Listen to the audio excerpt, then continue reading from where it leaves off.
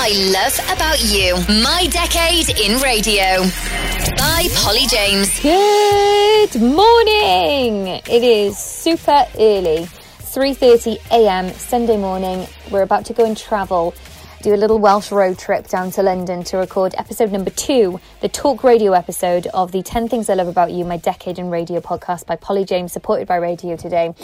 Man, I love Talk Radio so much. I first started listening 10 years ago to Howard Stern. You think that's really weird, but it's because I fell in love with radio when I was staying with my dad in America, and it was all about Howard Stern, and I just loved the whole connection and how personable it was, and how talk radio can be really powerful with that connection between a presenter and an audience. Anyway, I'm going to ramble on because it's way too early. So I'm going to go and meet my co-host for this episode, which is my current co-host, Matt Lissack from Capital Breakfast in South Wales.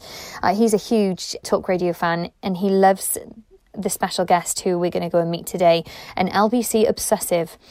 He won't mind me saying that, but I'm going to go meet him now, and we've got a long journey ahead of us. So let's go do this. So we've just arrived in central London. We are a couple of blocks away from Leicester Square, and we're about to go and meet LBC's Steve Allen. Come on, be excited. Oh, you talk? Oh, sorry, I thought you were doing it. Hello, yeah, I'm really excited. This is very early for us, even though we wake up. I'm just YouTubing LBC jingles. See, here's the thing, Matt is the ultimate radio geek. But be honest, is Steve Allen one of your favourite? This is LBC London. Is this what you do in your spare time? Yes. Steve Allen. I mean, I've been listening to him on the radio for a few years now because he's obviously on when we're going into work in the morning, and he's like our prep source, really, isn't he? Because what he talks about, we can talk about too, within reason. We're like, oh, what should we talk about in the 6:10, like the opener? I'm like, oh, let's talk about this guy who's in the newspaper. I'm like, you've just listened to Steve Allen, haven't you? Are you nervous to meet him? Yeah, I am actually. I actually met him once before at the Arkiva Radio Awards. I went up because I was a bit of a fangirl, right? So I went up to him and went, "Hi, Steve. I'm Matt from Capital." And he was like, "Oh, was it hi. a good experience?" Oh, it was all right. He just kind of said, "Hi, nice to meet you," and that's where the conversation ended. Okay, so yeah, this is really exciting. I think he's one of the best talk radio hosts in the UK. I think he's a pioneer at what he does, and why I love him is because he gets away with the stuff I would really want to do. Do you know what I mean? But he can just talk as well, because a lot of talk presenters, I mean, certainly on LBC, he's the only show that doesn't take calls, and he just talks and talks and talks, and I want to find out how does he do it? Do you know what I mean? And also, he never takes a holiday. He's very open about that. He never takes holidays. And because he was gutted recently, he had to take a couple of weeks off because he had a chest infection, didn't he? And he hated it. But he was forced to, his boss rang him up and said, "You're not coming in." Right, okay, let's go. Let's do it. So here we are in the LBC studio with Steve Allen. Hey! Woo, woo, woo, woo, woo. We always do that on radio. We go woo, woo, woo. I know. Woo. Or clap. Yeah. Or we clap. Steve. Breakfast shows always clap. Have you noticed? We clap all the time. Me and Matt are big listeners of yours. I don't want to say fans because that sounds a bit weird. But That's creepy. Sounds very creepy. If someone says fans, you listen to the programme because you're going into work. Yeah. Well, a lot of breakfast shows do, don't they? Yeah. Music radio people are obsessed with talk radio. It's Chris because Evans texts me every morning. This morning he texted me 3 times because he's taking the kids away skiing. Yeah. He's obsessed with speech radio. Really? Wow. He loves it. He loves it's because I bet you he wishes that he could do what they you all do. Everybody goes, "I wish I could do that. I wish I had that freedom to do that." So nowadays you get breakfast shows like R1 here with Roman or with Moyles or something like that. You always get, it's like a round table thing. So you get lots of people chipping in, whereas I have to do it by myself. Yeah. Do you ever wish you could do music? No. No? Never? I have done music, but not in this country. I did it in Austria. And I used to cut the record short because I used to think I should be saying something. I thought it was really embarrassing that people sort of tune in. You think that's what people tune in for. They don't tune in for the. I don't think people tune in for music. I think they tune in for the presenters. Yeah. So I used to be halfway through the Bee Gees and go, "Well, that was the Bee Gees," straight onto something. And because I wanted to talk, because I quite like talking. And it's what I do for a living. I don't, I get paid for talking. So I remember saying to my boss, what happens, if I dry up? He said, well, you're in trouble. So you keep talking. I don't, the programme goes by really fast. I think it goes by really fast. Well, we were listening this morning. It was a great show, by the way. We listened this morning. So I didn't think this morning was a great show. No, it Oh, was. didn't you? It was really good. We were laughing. Oh, yeah? Yeah. Yeah, of course. What were you laughing at? Do you laugh at... I laugh at your, and don't take this the wrong way, but you're There very... we go, it's gonna be rude. No, not at all. You're negative about a lot of things, but I find it so ridiculously hilarious. And it's very... I love your sarcasm and wit, and I think that's what I laugh and at. the honesty is the... That's the big what word I there, say. isn't it? When people say to me and they go, "Oh, you're very bitchy," and you go, "No, I'm just honest. Yeah. I'm just telling it the way it is. If you don't like it, and then you get somebody writing and saying, "I shan't listen to you ever again," and you think, "Yes, you will. You'll be there tomorrow morning and the day after and the day after," because people want to listen, because people want to be annoyed. So I'll watch certain programs on the television. I don't necessarily like them, but I tell stories about things, so I have to make sure that I've got some. But I don't start the program thinking, right, this is what I'm going to be talking about. It's the way it goes. So sometimes you can be a bit disjointed. Sometimes it appears focused, but it's not really. And I think that's why it works. I mean, that's what radio is. It's just storytelling, and you do it so well. It's captivating. But to the listen older to. you are, the easier it is, because I can promise you every single day something happens to you. Yeah. It doesn't, in my life, it's medical, basically, medical things, falling over and doing all sorts of things. So something happens every day. Something will happen today that I can talk about tomorrow. Yeah. And you don't need to embellish it. It can just be something stupid. And you think, oh, I'll do that tomorrow. And then sometimes I forget about it. And I think, oh, I won't do it tomorrow. I'll do it the next day. So there's no structure to the show apart from hitting the ad breaks, which I'm rubbish at. I'm absolute rubbish. But it sounded like you. Do you drive your program? Yes. Ah, right. So are you in a bigger studio than this? So we're in a it's about double the size of this, and I'm on one side, Matt's on the other side. So, and then we have a producer. Oh, as well. And we can't quite work out, being in speech radio, what the producer does. I have a producer who will sit there and go, "You've missed the break again," and I go, "All right, I missed the break again," and so we do that, and she'll tell me about the ad breaks. But I see them up here anyway because I have three split ads. Okay, yeah. I have a national ad, a local ad, and then an AM ad as well, so I can see those. But I tend to ignore it. I tend to not look at it unless it says 3 minutes, in which case that's a toilet break. And it's funny because, half as much content that you do, but we have a producer who is there for our content, but your producer is there just to tell you when to, hit the ads and things like that. Yes, because I don't get a designated producer for me. I have a producer, but she's already worked on the overnight programme. So when I come in, I go through the papers, I mark them. When she comes in to me about 15 minutes before the programme starts, I'll just do a rundown of the stories that I've seen in the papers. She then types that up, because I have an inability to type. I'm totally useless. So she has to do everything like that. And then I just run through that as my opener for the programme. But would you want a producer there to help you with content? No. So that's probably why they don't give you one. No, I think it's like that for an awful lot of people. You met Christian a short while ago. He's Nigel Farage's producer. Okay. So Nigel, because he's not used to radio, would need some sort of production. I've been doing it so long that it would be difficult for somebody to say to me, "I think you should do it this way," because I'm a bit too old to change.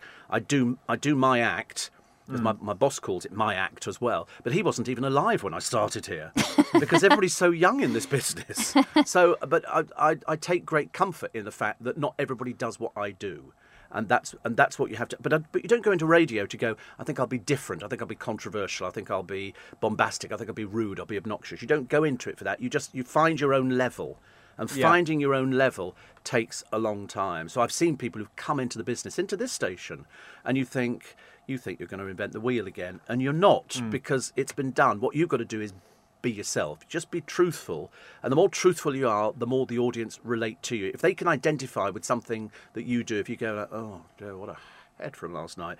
Last time I go out and you drink 3 chocolate milkshakes at McDonald's or something like that. And that's what people identify with. How long did it take you to find your level, as you say? Like, I don't know. I think I'm still finding it. Yeah, Do you well, always I think agree that? with that Yes. actually, because I think you're learning every day. And would Yeah. you say that as a broadcaster? It's like that's been acting. doing- You say to an actor, "Do you think you've achieved the sort of pinnacle of success?" And they say, "No, you're always learning, because every time you come out, there's a different audience. Every time I come on air, there'll be different people writing in saying, 'I've only just discovered your programme,' or 'My mum's not very well,' or this kind of thing." So it's different all the time. So I don't think I've ever done a brilliant programme. It's bizarre bizarre to hear you say that, because I'm only 10 years in, and I think, every day I'm learning about something new, but you as an established broadcaster, what you say you're learning all the time, what have you learnt the last couple of months then that you try to improve on? I think I'm actually nicer now. Surprisingly. I think I'm a much nicer person, because the trouble is, the laws changed in this country for broadcasters. At one time you could say a lot of things and people were doing shock jock stuff, and I never did shock jock stuff. I just wanted to talk about the things that affected me, whether it was health or whether it was just day-to-day life or living or Christmas or Easter, whatever it happens to be. And so every time I do a show, somebody will say to me, "Oh, that was really good. I like that bit you did on that." And I go, "Oh, right," because I can't remember it.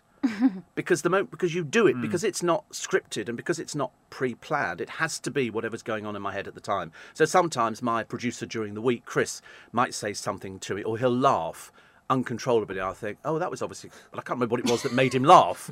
So I can't then repeat it, because it has to be different. It has to be something. It also has to be fun for me.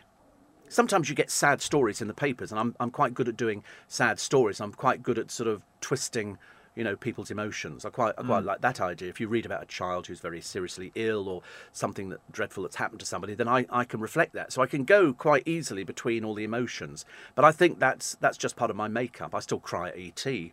Seriously, I can watch it a million times. I would still cry at the same point every time and cheer and do everything else. And I do that with loads of things, because I think you have to be open with your emotions. Doing what I do, you have to be. It would be very easy to be a presenter who just comes on and does. And we have presenters who do that. They come on, they have their agenda, and that's what they stick to. Nobody knows my politics, because I'm not a political person. Couldn't care less. I like how you say that you didn't do the shock jock stuff, like back in the day. But now I would say, because of all the rules and regulations and everything's so closely monitored now, isn't it? Would you say that, for me, you are a bit of a shock jock? Really? Well, not in a sense where you do wacky, crazy stuff on air, but just the things that you say. And I think that's from a perspective that I'd love to say that stuff and be as open, as honest as I could be. Do you have long breaks where you can do that, or are you very much tied to? You're only allowed 20 seconds or 30 seconds. Say 8:10 is our big link, and that's our big content link. And that's when most people are listening. We'll try and make that no longer than 90 seconds. Wow. Only due to the fact that I think that you'd be like, wow. No, but I think that just encourages us to keep to the point, get back to the yes. I can see your boss saying, "Listen, put all the key elements in there, put it all together, top and tail either end." And that's probably why we have a producer. Because we need someone there to stop you rambling. Well, not to stop us rambling, but I think, this is how you're going to make it, a minute and a half, add this detail in, take that away. Whereas with you don't necessarily need a producer, because you can talk for as long as you want. Do you know what I mean? The reason I need a producer is because they have to tell me when the breaks are, because sometimes I'll look up, like I did this morning, and I said, "Have I taken the 1:45 break?" She went, "No." I have to go, "Whoops, why didn't you tell me?" Because but once I'm in full flow, I'm quite happy going down that route. And whereas Matt, you're regimental when it comes to the breaks. You know exactly if we're running 30 seconds late or whatever. But when you say shock jock, Polly, I just think he's authentic and real. Whereas I don't think we used to. I don't think we're. Well, you are. You say what you mean. You say what you feel. You're analysing it too much. Yeah. You're analysing it too much. I'm just sort of an older person who's been around a lot longer than you. I've got more things to talk about.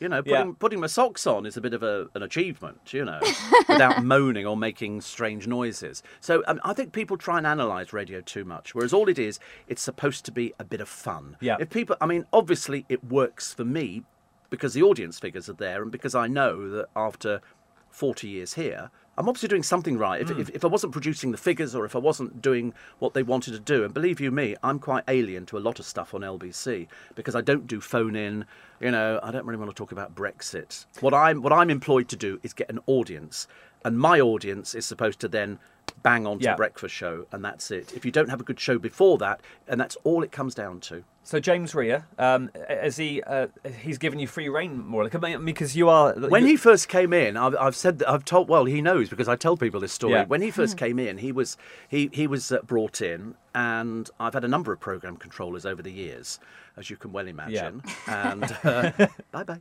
So I just saying goodbye to the producer. Bye. She has to go and sleep. And he said to me, we sat upstairs in our cafe. And he said, "Oh, Steve," he said, "I've listened to your programme." And I thought, "Oh, God, here we go. This is where they go. Unfortunately, we have no need of you." And he said, "I see you really acting and reacting well with the listeners." And I thought, "I don't." And I said to him, "I'm not a phone-in presenter." He said, "I'd like to try it." But unfortunately, by that time, I was quite established with my audience who, if you read some of the stuff, they either love me or they hate me. There's no sort of middle ground to it. And they decided they didn't want to hear me doing phone-in. Okay. And so they then put out this thing and they started a campaign for people not to phone me, which then made it all the more difficult. Because here I am with my boss saying, "I want you to do it." He pays the money, so I said, "All right, I'll go with it." But it just wasn't my sort of thing, because if I'm in full flow and I'm doing a programme, then all of a sudden you've got to go to somebody who might be a little bit old or whatever, and you go, so, "Hello, Jack." Hello. And you go, "Oh, God." Immediately your programme backtracks. And so we tried it for a little while, and then it just sounded desperate, so we agreed to stop it. Okay. And he will now tell you, he said, "I know what it is you do." He said, "I get it." He said, "It took a few months to get what you do." He said, "But now I understand what you do." Well, and it works, because you talk about the Works for me. spike. Yeah, I mean, that must feel great to have that massive audience. I mean, you're winning. I always worry about it, though. So Every do time Rage Jar come around, as you know, Yeah. I've got lots of friends of mine who work for different branches of our different companies around the country, and I always send them a text and go, "How did you do?" And 3 of them this time would come back going, "Down this time." And I said, "Listen, don't worry, because they go down, they go up. You're not doing anything differently. You're doing exactly what you do every day." But we always, even me at my age, I still climb into bed on that night before Rage Jar going, "Oh, Yeah. God." Just supposing the audience has vanished. Just supposing they've gone, "We don't want to listen to Steve Allen anymore. We'd rather listen to, anybody else but." And so, but then every year I'm proven wrong. So, I mean, I'm very grateful, but I've worked for it. So it's no big deal. Who cares? Talking of the branches that you say, there's I'd say a couple of rumours that your producer has a lawyer on speed dial, and you've had the most Ofcom complaints. That any I haven't actually, surprisingly. No. Okay. I mean, we haven't had an Ofcom for 18 months. Really? 80, which actually is unheard of. I keep saying to the producer, "Are you sure?" That's the big question that people always say to me. They say, "Have you not been sued?" I said, "Never in 40 years. You've never had a fine? Never had a fine. Never had a fine. I've had some uphelds. Yeah. Some which we didn't even think were going to be upheld, and I think probably it might have been 3 or 4, and that was it. But in a 40-year period, it depends how hard they come down. At one point, the Radio Authority used to say, before we had Ofcom, they'd say, "That's the nature of the programme. That's what he does." Yeah. I never libel anybody. So somebody say, "Oh, you've just libelled somebody." I said, No. I've never libelled anybody. You have to think. And it's an inbuilt thing now. If you say something about somebody, if I talk about Gemma Collins and I go, "Well, she's fat," she's fat. There's no two ways about it. She's fat. That's not a libel. That's telling you a fact. If I say Gemma Collins goes out and treads on day-old chicks, she could quite rightly come back. But there's nothing that is ever said that would be considered actionable. No. But I do get that. You're quite right. I do get that from people saying, he must have been sued and this kind of. But I don't get it. Have you ever had a moment on air where you might have had a complaint and you thought, "This is it, I'm going to get fired, or I'm going to get No. sent to the top"? I tell you for why. Because this company and my boss love me. But I don't take advantage of that. But they love me. They look after me. I mean, they really look after me all through my illnesses and everything else. If they wanted to get rid of me, they could have got rid of me donkeys years ago. And you could find somebody else who wanted to talk about Brexit at 4:30 in the morning. But it doesn't work like that. They're very good to me. They're very nice to me. They're very, very caring. I mean, I could tell you stories, but I can't, because I'm forbidden from telling you things like that. But they do look after me very well. But as I say, if I broke the rules, then I would expect to be admonished over it. But I haven't. I've always been very good about things. It just sounds like it.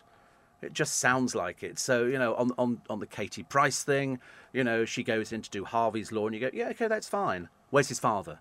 You can throw that out and go, "Excuse me, is it just her? Where's the father?" Also, did she show pictures of Alex Reid round when she was doing Big Brother's little bit on the side? In which case, she's doing revenge porn. You can be in big trouble for that. So I know what the law is. I know what I can say as long as you don't tell an untruth about somebody and you lay it out. I have to lay it out to somebody. Somebody said to me, I'll give you a classic example. Meghan Markle is going to join the royal family. And I said, well, an outsider coming into the royal family. This is the dilution of the royal family. And somebody wrote in and said, "What are you saying?"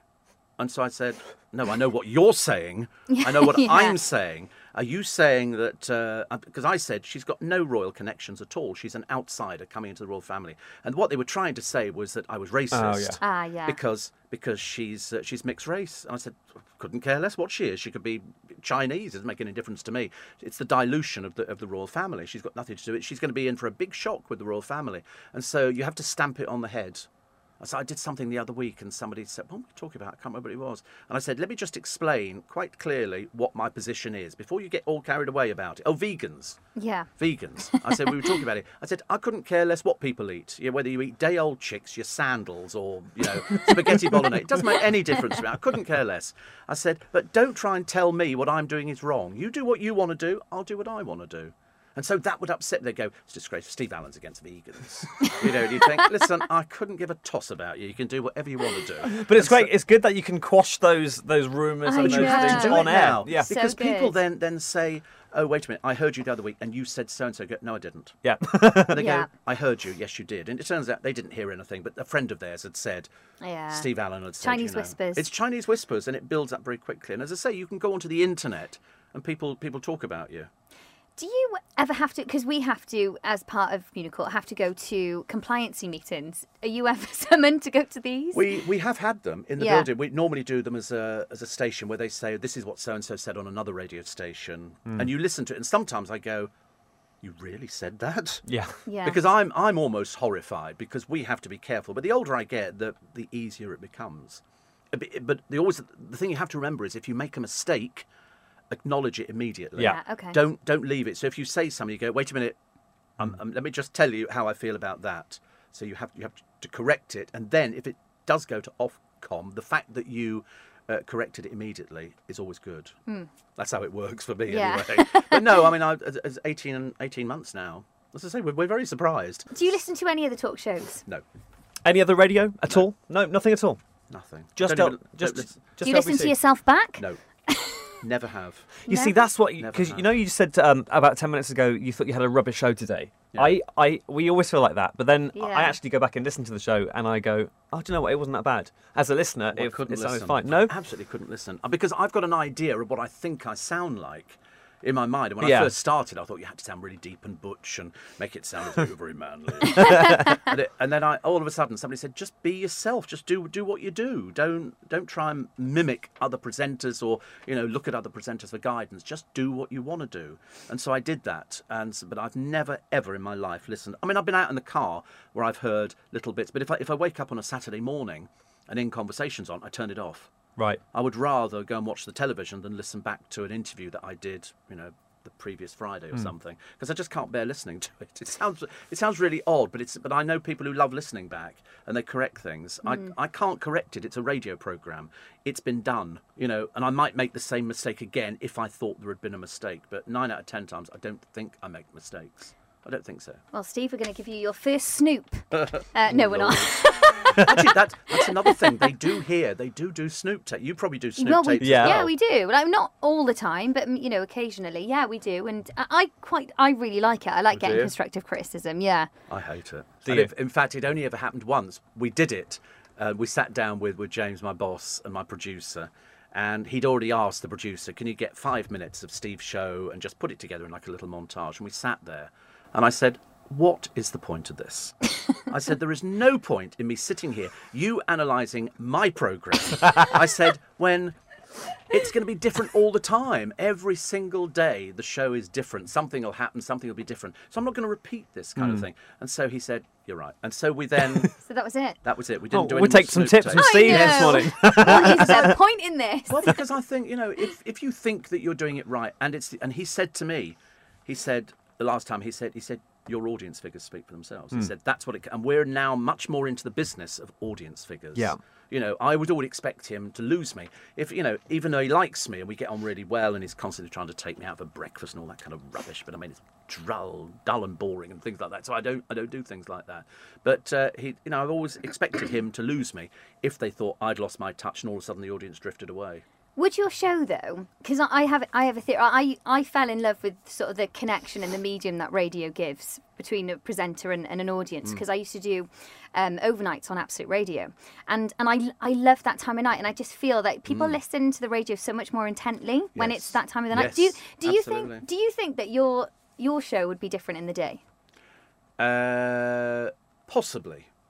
If I was going to do a show in the daytime, it would be a magazine type programme. But I've done overnights. I was never one of those people who sort of subscribed to the graveyard shift, because the overnight audience on LBC has been huge for years and years and years, because it's speech and because people get lonely and they turn on the radio and they just want a friend, and that's why it works for us. Talk radio is so much better, like in the early hours or in the night. Yes, absolutely. Definitely. And people listen to it because in the daytime it's in the background. You've heard a little bit, you've heard a phone call, you might have phoned up yourself, but at night time there's nothing else going on. You can only hear that. So would you like to be moved in a little later? No.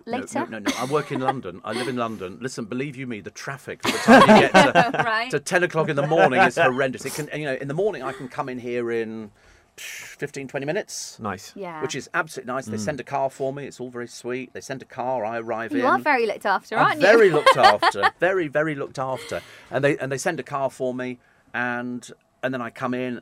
I can have tea, coffee, whatever I want. It's all free. It's all provided. And then the producer says, right, let's go and do it. And so we just go and do it. And then at the end of it, we go and get the bus. And I go home. James Rea came in and changed LBC. So you've seen so many changes within LBC across the 40 years you've been on the station. Yeah.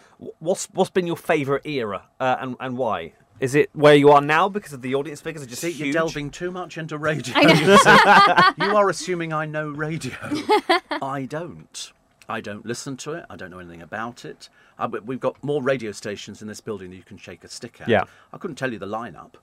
I have no idea what people do. I don't listen to. I go in and chat to them because I've got friends who work within the business, but I just don't know anything about it. I never go back and go, that was my favourite time, because every time was my favourite time. Every time I come into work, that's my favourite time. Oh, good. Because I love it. Do you remember like a best show?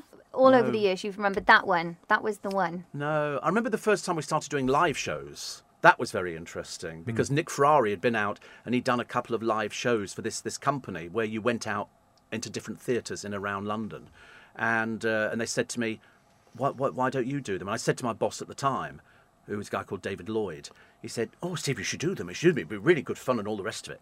And so I said, okay, fine. So we got this guy in who'd organised Nick's tour, and they put me on sale. I think it was Hatfield in Hertfordshire or whatever it was, and I went out for lunch with my godchildren, and I got a phone call, and they went, okay, tickets went on sale this morning. I said, yeah. They said they've sold out. Wow. And I went, really? We didn't even have a show. We had no show at all. We had no idea what we were going to do, no idea how it was going to play out. And so I said, well, you better put some more on. And literally, systematic, for a whole week, everything sold out. Wow. One of them sold out in like 35 minutes.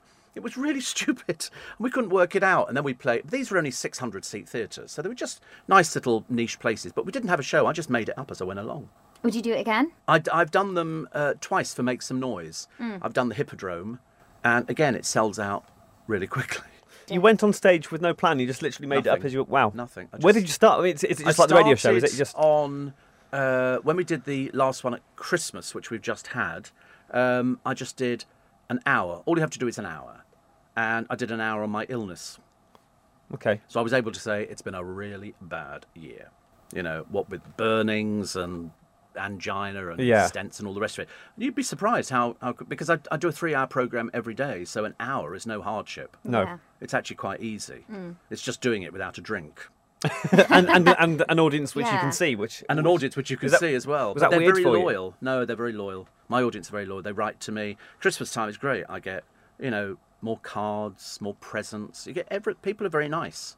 Because people rely on you at 4 a.m. If you're an insomniac or you're out of work or you don't know what to do and you're feeling a bit fed up, you might turn my programme on and then go, oh, actually I quite like that. It's made me feel a bit better. I've laughed a couple of times. It's made me feel a bit better about my life. And so that's what it's there for. It's a bit like sort of cheap therapy. But it works. But I never try and analyse it, because once you start analysing it, I think you're on a sticky slope. I think you're on that sort of route, which means that everything you say, you go, oh, should I have done that this way? Should I have said this? And then I think, no, sod it. Don't say that at all. Just go down normal route. Go on air. Go. It's 4:05. It's 5:05. Whatever it is. Nice to have your company this morning, and off we go. What's your advice to people who are getting into? Because there's loads of people who want to get into radio. Yeah. We see that all the time. But why do they want to get into it? Do they want to get into it because they think it pays good money? Because I've worked in it. When I first started, I was earning $8,900 a year. Admittedly, it was 40 years ago, and it's gone up quite considerably, which is quite nice. But then, if you're going into local radio, and I've asked friends of mine who are in local radio, and the rate of pay is not so glamorous as people think it is. But if you really want to do the job, you'll do it because you like doing it. The money is not integral to it, unless you've got, the mortgage and the car and bills and stuff like that. But you have to go into the business because you like doing it. It's like a hobby you get paid for, isn't it? You're lucky enough to get paid. Yes, absolutely. The very fact that at the end of each month money arrives in my account is like, wow, they really like me. I think me and you, to a certain extent, would continue to do, I would do it for, if Never ever say you'll do it cheaper. No. I was about to say, Yeah. Well, no, but I was about to say, if say, for example, something happened, they were like, look, we're going to have to give you a pay cut. Yeah. Could you still do the show? I'd be like, well, yeah, of course I would. Let's talk in a It's minute. out there now, Polly. You should have said that. Don't let them hear that. No, I was going to say, though, just going back to that question, how do people get into talk radio? That is the big problem. You see, years ago, Are there any newbies on the horizon? It's all journalists now, isn't it? know. Going in. On music, you see it because people would sort of join and they go, somebody's off for the overnight. Do you want to have a go at the overnight show? Yeah. Things like that. You can't risk it on talk radio. You cannot risk it at all. So, in fact, all the presenters, unless they're a celebrity, like Nigel Farage, who's got a profile, all of the people, I think, are gifted in their own particular way. You won't find any two presenters doing the same thing. We're all very individual, and that's what we're actually paid for. Yeah. And so you won't find a list of people. You might get somebody writing in saying, oh, I'd like to be a presenter. It would never happen. Even if you joined here as a producer, which you'd think would be a way into it, you're never going to go from producer to presenter. So what if there was someone in student radio now and they inspired to be a talk radio host? What would your advice be? Try something else. Is it that much of a block? It is. Yeah. It is. It's so much. You look at all the speech radio stations, and there's not a huge amount of us. Yeah. There's a little small coterie. They're looking for people who can. You've got to have age. With the age comes the experience. Yeah. It's very difficult. Whereas music, you can learn. I don't know anything about music. I can listen to, any of our stations here, and I don't even know what they're playing, unless it's a gold station. But to get into, we've talked about this loads of times, saying there isn't a training scheme to get into speech radio because you stand and fall on your audience figures. So we've all got track record, and even years and years ago, there was nobody who I think came into the building as sort of just a trainee and ended up on air. I know. It isn't a closed shop. It's just that they won't risk it. They would never put somebody on in my position, between 4 and 7, because if they weren't very good within 10 minutes, you're stuck with them for 3 hours, and you've got a breakfast show here. You could hemorrhage audience very quickly, so they won't risk it. They almost get frightened about it, but they don't give people. It's like sending in a demo tape. Years ago, you could send in a demo tape. My demo tape to LBC was me reading a news bulletin. That's all it was. Yeah. I lifted a news bulletin from, in those days, IRN. I think it was played out on Capital, and I took out the presenter's voice, substituted mine, so they could hear me reading a bulletin. Which was the best way to do it, because then they knew what it sounded like, as opposed to going, oh, I really want to come and work for you because it's great and that kind of thing. But you have to sell yourself, but to sell yourself to speech radio is difficult. Well, I suppose there's more pressure, isn't it, as a presenter on speech, because the rage hour literally falls on you, whereas on music, we could blame the music. We have a bad one. We're like, the music's it's the music, rubbish. the music's wrong. But literally, as a talk presenter, you're the reason why people tune in. Yes. Or not. I think that's the same for all the presenters on LBC. People are listening, like if you listen to Radio 2 or Radio 3 or Radio 4, perhaps not Radio 3 or 4, but definitely Radio 2 and Radio 1, you're listening to the presenter. And that's what it is. And the more successful you become, the happier everybody is. So I can't imagine doing anything else now. Years ago, you'd go, oh, right, so now you've been a presenter, now you're going to be a programme controller. I'd be rubbish as a programme controller. Absolutely terrible at all, because it's just not my sort of thing. I couldn't manage people. But I know what sounds good on the radio. I know that, that because I can look at the figures and I can go, that's the spike. It's still working. People still tune in to hear me. But once you walk away from it, you walk away from it. It's radio, isn't it? You just clearly come back tomorrow. You love your job, as we can tell from talking Yeah. to you and listening to you on the radio as well. You don't take holiday, do you? You're famous for never ever, not even a week. No. Why is that? Because Is it the fear of missing out? it's a combination of I like the money. Yeah. So that makes me a little bit sort of tied to place. Secondly, on the mornings I don't have any interviews to do, I'm home by 8:15 in the morning. What do I need to go on holiday for? So at Christmas, I work and then I go off to spend Christmas with the family and my godchildren and everybody else. But I don't do holidays because I've been everywhere. I don't lie on beaches. I don't do swimming holidays.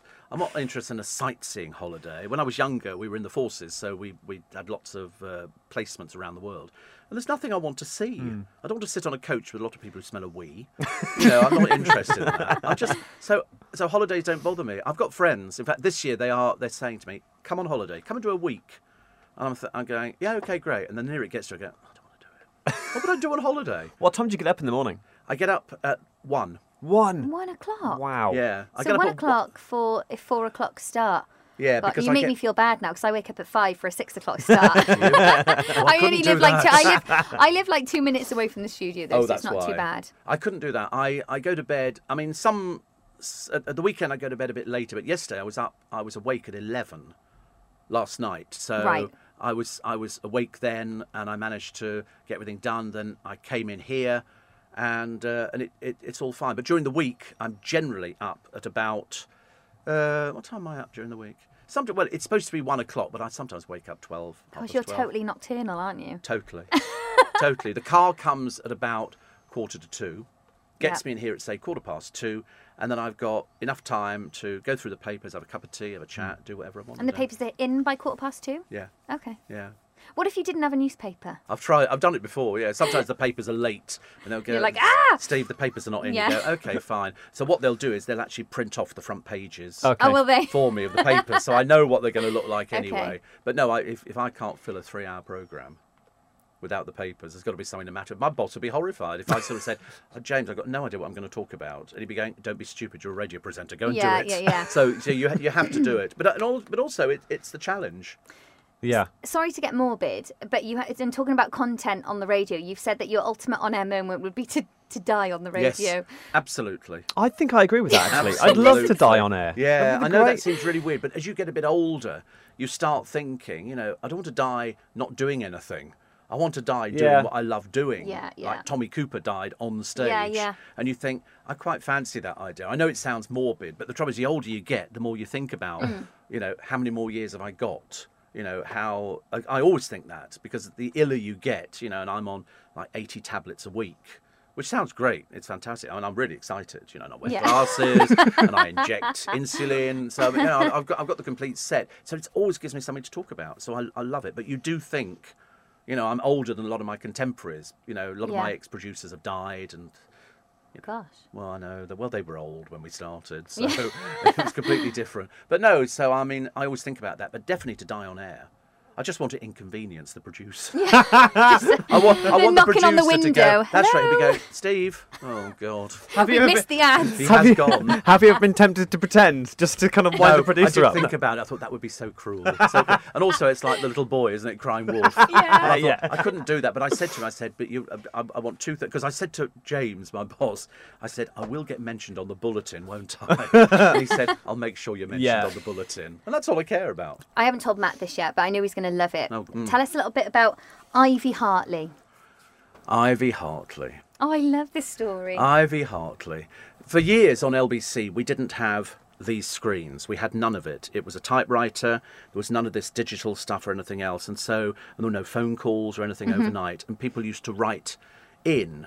And I started it by making up letters. Because I thought, I'm filling a programme, what am I going to fill it with? Letters. So I would make up a letter. And I'd say, "Oh, Joe's written in. Joe says, oh, great show the other night." So it tended to be a little bit of an ego massage. And so we did this. And then people started picking up on it. And people started writing in. And I'd recognise people's writing. So we used to get, a couple of hundred letters a week. Yeah. Which actually was great. And so sometimes they just go, "I think you're great," and I'd throw them away. Because, I wanted something a little bit more substantive. And this lady started writing to me, Ivy Hartley, always in ink, always beautifully beautifully done, and she would write in, and I started featuring her on the programme together with a load of other people. And it went on for quite a while, actually, quite a while. And I've still got a few of the letters that she sent in, and she'd sort of say, oh, today I did so and so, and I did this, and it's always lovely to hear you. And she obviously did her daytime stuff, and then she would go home, she'd have a cup of tea, and she'd settle herself down and listen to the programme. And that was her connection to everybody else. And people would write in and go, oh, Ivy didn't write the other week. And so I'd then say, well, where were you last week? Why did you not write last week, Ivy? And then she'd write back and go, oh, I'm ever so sorry. I'm sorry. So I didn't write to you. And so we sort of built up this sort of connection with people on the programme because it was providing a lifeline. And then one day, after probably about 18 months, I think, probably a little bit less, I got a letter, and I didn't recognise the writer. I just opened it. But inside was an envelope, and it was Ivy Hartley's writing on the envelope. And I remember thinking, oh, that's a bit strange. Perhaps somebody's found, perhaps the post office had just sort of put it in there and sent it on. And it was from her sister. And she said, I just better let you know that Ivy passed away. But she left, I'm going to cry now. I don't know what it was. But she wanted you to have this letter. And so I opened what was the final Ivy Hartley letter. And she said, dear Steve, if you're reading this, then it means that I passed away. Oh. And she said, but you never knew anything about me. She said, but I've been very ill for a long time and was in and out of hospital. So if I missed a week with you, I'm sorry. But I just want to thank you for being my sort of person who saw me through the night when I wasn't feeling my best. And I remember, and I read this out on stage, and I was just in a terrible state. I got in a terrible state over it. And I've still got that final letter from Ivy Hartley. Because, you know, she wasn't anybody. But on my programme, she was somebody. And that's what we all have the ability to do, to make the person who, doesn't feel very worthful of their own life. And they think, so I was her little lifeline. It was the fact that she'd taken the trouble to write a letter to me when she wasn't very well, knowing that I'd be reading it after she died. And that, I thought, was, that's, you do get stuff like that. You meet people. I go out every Christmas as a group of my listeners, probably about 20 or 30, and we go to a restaurant in town, and they all take pictures, and the restaurant look after us really well. And so that's their thing. But they're very competitive with each other. Who's Steve's best friend? Who does he like more? So we always get that. But no, Ivy Hartley was what I call a special radio listener, because it changed her life. Because up until then, people didn't read out people's letters on the radio. No. And I just thought it was a nice thing to do, but I didn't know anything about her. I knew nothing. I didn't know how old she was. It turned out she was 89. But I didn't know anything about her at all. It was only that one little final letter saying, I've been very ill, but thank you for, making me feel a bit better about it. I mean, for some people, you can be the only voice they hear all day, and you're talking to them on that one-to-one personal level. And it does sound like one-to-one. Yeah, no, it does. I always think that. Whenever you say, well, I've got friends of mine who, they'll sort of, even friends who know me, will write in, which is really bizarre. I was like, why are you writing into me? You know me. You'll be speaking to me later. And they go, because you said something on the radio early in the hours of the morning, and so we've got to talk about it. And so you do that. And it is, I do feel I'm talking to that person. I do feel that, but not in any sort of, I don't want to get friendly with people. I like people to know that there is a dividing line which you can't cross with me. You did say on air this morning, we don't do touching in Britain. We don't. But thank you for sharing that story. I'm not very tactile. No. I want to be tactile, but there's HR now, and you can't. Can I give you a catch later on when we do? Okay, cool. Right, okay. No, thank you for sharing that story. I love it. I think it's very powerful. It just shows the medium and the connection that radio gives. It does, and it gives it to so many people. It gives it to so many people who you might not know. And they'll sort of say, oh, I listen to you every morning, or I listen to you at night, or I listen to you in the daytime. And you don't realise, for them, that's the lifeline. Yeah. No, absolutely. We've got a guy called Andrew who calls up our show every day, and he has done for 3 years, and it's always bang on 9 o'clock as he's going into work, and he calls even when he's on holiday. And isn't he just? And sometimes we're a bit like, Andrew's on the phone, but we know that if we take this call, that's made his day. That's made his day, and we always give him, 5 minutes of our time every single day. So I think it's worth it, because I think it also gives you back something as well. It makes you feel as though what you're doing is worthwhile. That somebody who you don't really know takes that time and trouble to do that one thing. Sometimes there can be a pain. Yeah. Sometimes you think, oh, not them again. But then you're right. You've absolutely hit it on the head when you've said that makes his day. Yeah. That is his little bit of, I'm famous. I'm on their breakfast show. You know, Yeah. people know who I am, and that's what people crave. They like that kind of thing. Absolutely. In conversation, who's the one guest that you'd love to have on? If you could wave a magic wand, I know you're into magic, so magic wands are quite. I did Julie Andrews. We've had people like I've done Dustin Hoffman. I've sort of done Billy Crystal. I've done loads and loads of people that I quite like. Yeah. There's always people, because each one is just an interview to me. You don't get to know them. You either have a bit of fun for 20 minutes or it's torturous. And as I say, a lot of them, sometimes I don't know who they are. We had somebody in the other day who's really, really well known, and all the girls in the office were going, "Oh my God, you got so-and-so in." I went, "Who are they?" And they go, "How could you not know?" And I said, "Well, I don't know. I'm just doing an interview with somebody for 22 minutes. So it's not necessary to know anything about them. It's the interesting thing for me is having a conversation, and I've learnt over the years, don't write questions down if you're talking to a celebrity. Just listen to what they're saying, and then pick up on something like that. It always works. I got my questions in front of me. Hide here. them. I just moved No, them to but the that's side. always good to have something that you can sort of, if you fall back on something, you know. I you didn't can go, actually ask anything on here, to be totally I honest, know. though. I'd like to hear you chat to Gemma Collins or Casey Price. Well, I was about to say, would you ever speak to them? No, Wouldn't not that ever. just- No. That would be great radio, though, Steve. No, I'm sure it would be. Don't go down that route, please. No, I would have no interest in talking to Gemma Collins or Katie Price or Kerry Katona or anybody like. I'm not really interested. I'm trying to elevate myself a little Yes. bit Yeah, higher sure, than, okay. than the Loose Women panel or people like that. Gemma Collins, who had the audacity to say the other day when she's sitting with some bloke on this dating programme, and he called her a diva, and she went, "You call me diva?" And she stood up, and I thought, "You're not going to walk out because he's called you a diva, surely not." Yes, she walked out, and I thought, what do you do? You know, all these people are here today, gone tomorrow. Tomorrow's fish and chip paper. Do you have any dating advice for me? Dating advice. 31, single. I wasn't single at 31, but I'm more than happy to be single now. I think if you stop looking at it as, "Oh God, I'm single," then it becomes easier. If you Okay. actually worry about it and go, "Oh God, I'm still single," and everybody knows you're still single, that means it's something that worries you, which means that each person that you go out with, whether it's, you know, for a couple of days, couple of nights, whatever it happens to be, you look on as potential, this is going to be the one. This is going to be the one. Whereas if you don't worry about being single, because a lot of my friends are single, and they go, "Do you know, you get to that stage, we just couldn't care less." Who cares? Seriously, you're in radio. Be in love with radio. And if something I comes think along, that's the problem. Yes, They're you're in coming love too with much radio. radio, yeah. if you find somebody, they'll find you. I like that. And I only ask you because I value your opinion, because I like you, so. Well, she doesn't ask me. Yeah. You she couldn't care less about. Steve, the future of talk radio and the future of LBC Steve Allen, apart from dying on air. Well, I've just signed another contract, which always pleases me. But interesting what you said about how, you know, there's not a lot of new students coming into talk radio. You said it's more celebrities coming in, or you know, what they're looking for is people who can generate an interest, because the one thing we're all in the business of is audience figures. That's the key thing. Never used to be. You know, when I started a long time ago, they were never bothered because there wasn't any competition. Now there's competition everywhere. You've got a DAB radio. You can go around the world practically. And so it has to be somebody who comes with track record. You know, there is a future for speech radio, very much so. I mean, LBC's audience is sort of creeping up and up and up, which is good. But whether there's a place for younger people coming into it, I don't know.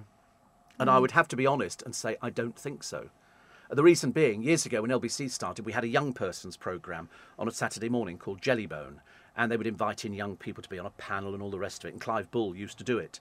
But he'd been on an LBC scheme, but that was it. And then Therese Birch did a programme. We used to have lots of different programmes in those days, so there was more of an opportunity for people to sort of get their foot in the door. But I think nowadays, it's really difficult because they're not going to risk it. Yeah. They can't afford to pay somebody the money that they pay people nowadays for them to completely decimate their audience. And so, you know, if my boss smiles at me tomorrow, I'll know that I'm doing the right thing. Or if he goes, "Steve, chat," you think, "Oh God, I'm in trouble again." But no, I mean, for me, I don't know. I'm just always grateful when they say, "Do you want another contract?" Believe you me, as you know, in the business, that's the nice thing, because that means that they like you. That means that they respect you. And my contract doesn't run out until August of this year, but I've already got the new contract. Okay. to run Ahead of time. Yeah, Nice. because it's and he said to me, will that make you feel more secure?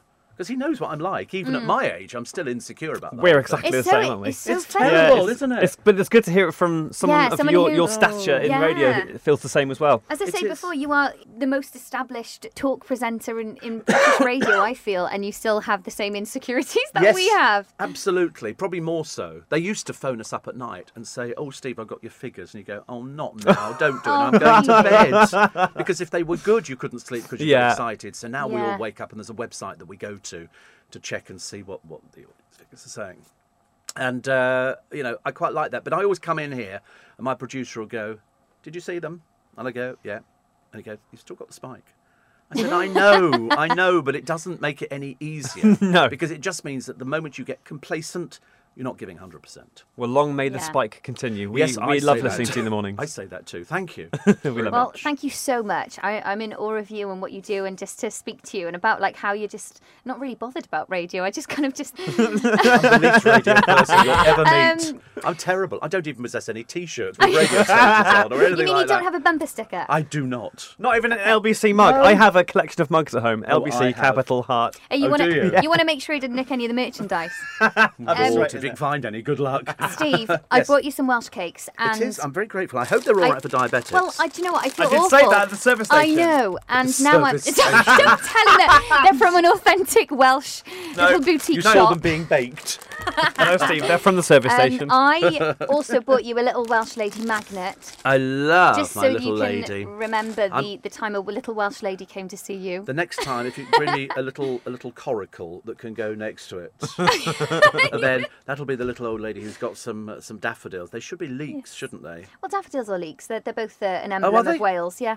Oh right. Oh, well, there you go. That's good. I love my little fridge magnet. So thank you very much indeed. I'm Perfect. very Well, grateful. thank you so much. You need to send me a photo of you two in the studio. Who And- actually says the first words in the morning between the two of you? Do you take it It's in turn? Matt. It's Matt, actually, Is it Matt? yeah. Do you say the first words? Yeah. Usually coming out the songs. You know, There's that no was point. Dua There's no Lipa. point in even fighting with him. I have to pick and choose my arguments. So Why would it be the other way round? I thought you'd be leading it. Really? Yeah, absolutely. Well, she's led this interview because it's her thing. So I've had to bite my lip back. today. Oh, here we go. All the old rubbish. We do you will. know what? I've Yeah. worked with Matt now. I've known Matt for 10 years. I've worked with him for 5 years, and I'm so lucky to have him as a co-host. Honestly, I'm lucky to wouldn't- have you too. No, I'm being stop it, I'm serious. gonna be sick. No, I am serious. I want you to know that he's really really Thank good at you. his job, And and I what- love Do working you know what? with We're him. lucky to have you, Steve, as our prep source Yes. in the morning. Because do you know a lot of breakfast shows listen to you for Yeah. prep. Yeah, I know. That's I true. know.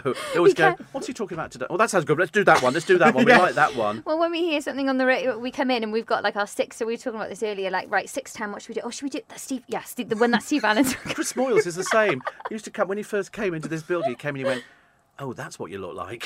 He said, "I've been listening," because when he was at Radio 1, Yeah. he would listen to this, and then he'd get his producer. He'd say, "Right, he did this, and this Oh, wow. this morning." He said, "I want to do those 4 because we generally do about 30 or 40 topics, and so you can pick something out, and there's generally some mileage in all of them." Yeah, Yeah. yeah. But that's what the business, isn't it? That's what the business is. Yeah, I love it. Awesome. Thank Thank you you so much. Thank you. Okay. Right, let's go home. Two and a half hours to go home. That was the talk episode. I hope you enjoyed it. Just a very intriguing person, isn't he? Yeah, I was quite surprised actually because they say you should never meet the people you respect in whatever walk Oh, of don't life. never meet your heroes. Don't isn't meet it? your That's the heroes, word. and I was a bit nervous about that, but actually he turned out to be a really, really nice guy. Yeah. Really insightful as well. I know he's gone off to walk his dog Yeah, in Regent's in Park. Regent's Park. Well, look, if you enjoyed that, I hope you did. Let us know what you thought, and we'll be back with another one next week. It's going to be the Showbiz on Radio podcast with Pat Sharp-Matt and the Pop Prince, Kev Hughes. 2 legends. I know. So continue to subscribe, download and rate and review. Big up to Radio Today, who are continuing to support this, and Omni Studio as well, who are my podcast hosts. If you're listening to this on various different platforms, it's because of them. So thanks very much. And thank you, Matt, my lovely Thank co-host. you for asking me, Polly. That's all right. Thank you. Capital Breakfast, we're back tomorrow from 6. 10 Things I Love About You. My Decade in Radio by Polly James. Supported by Radio Today.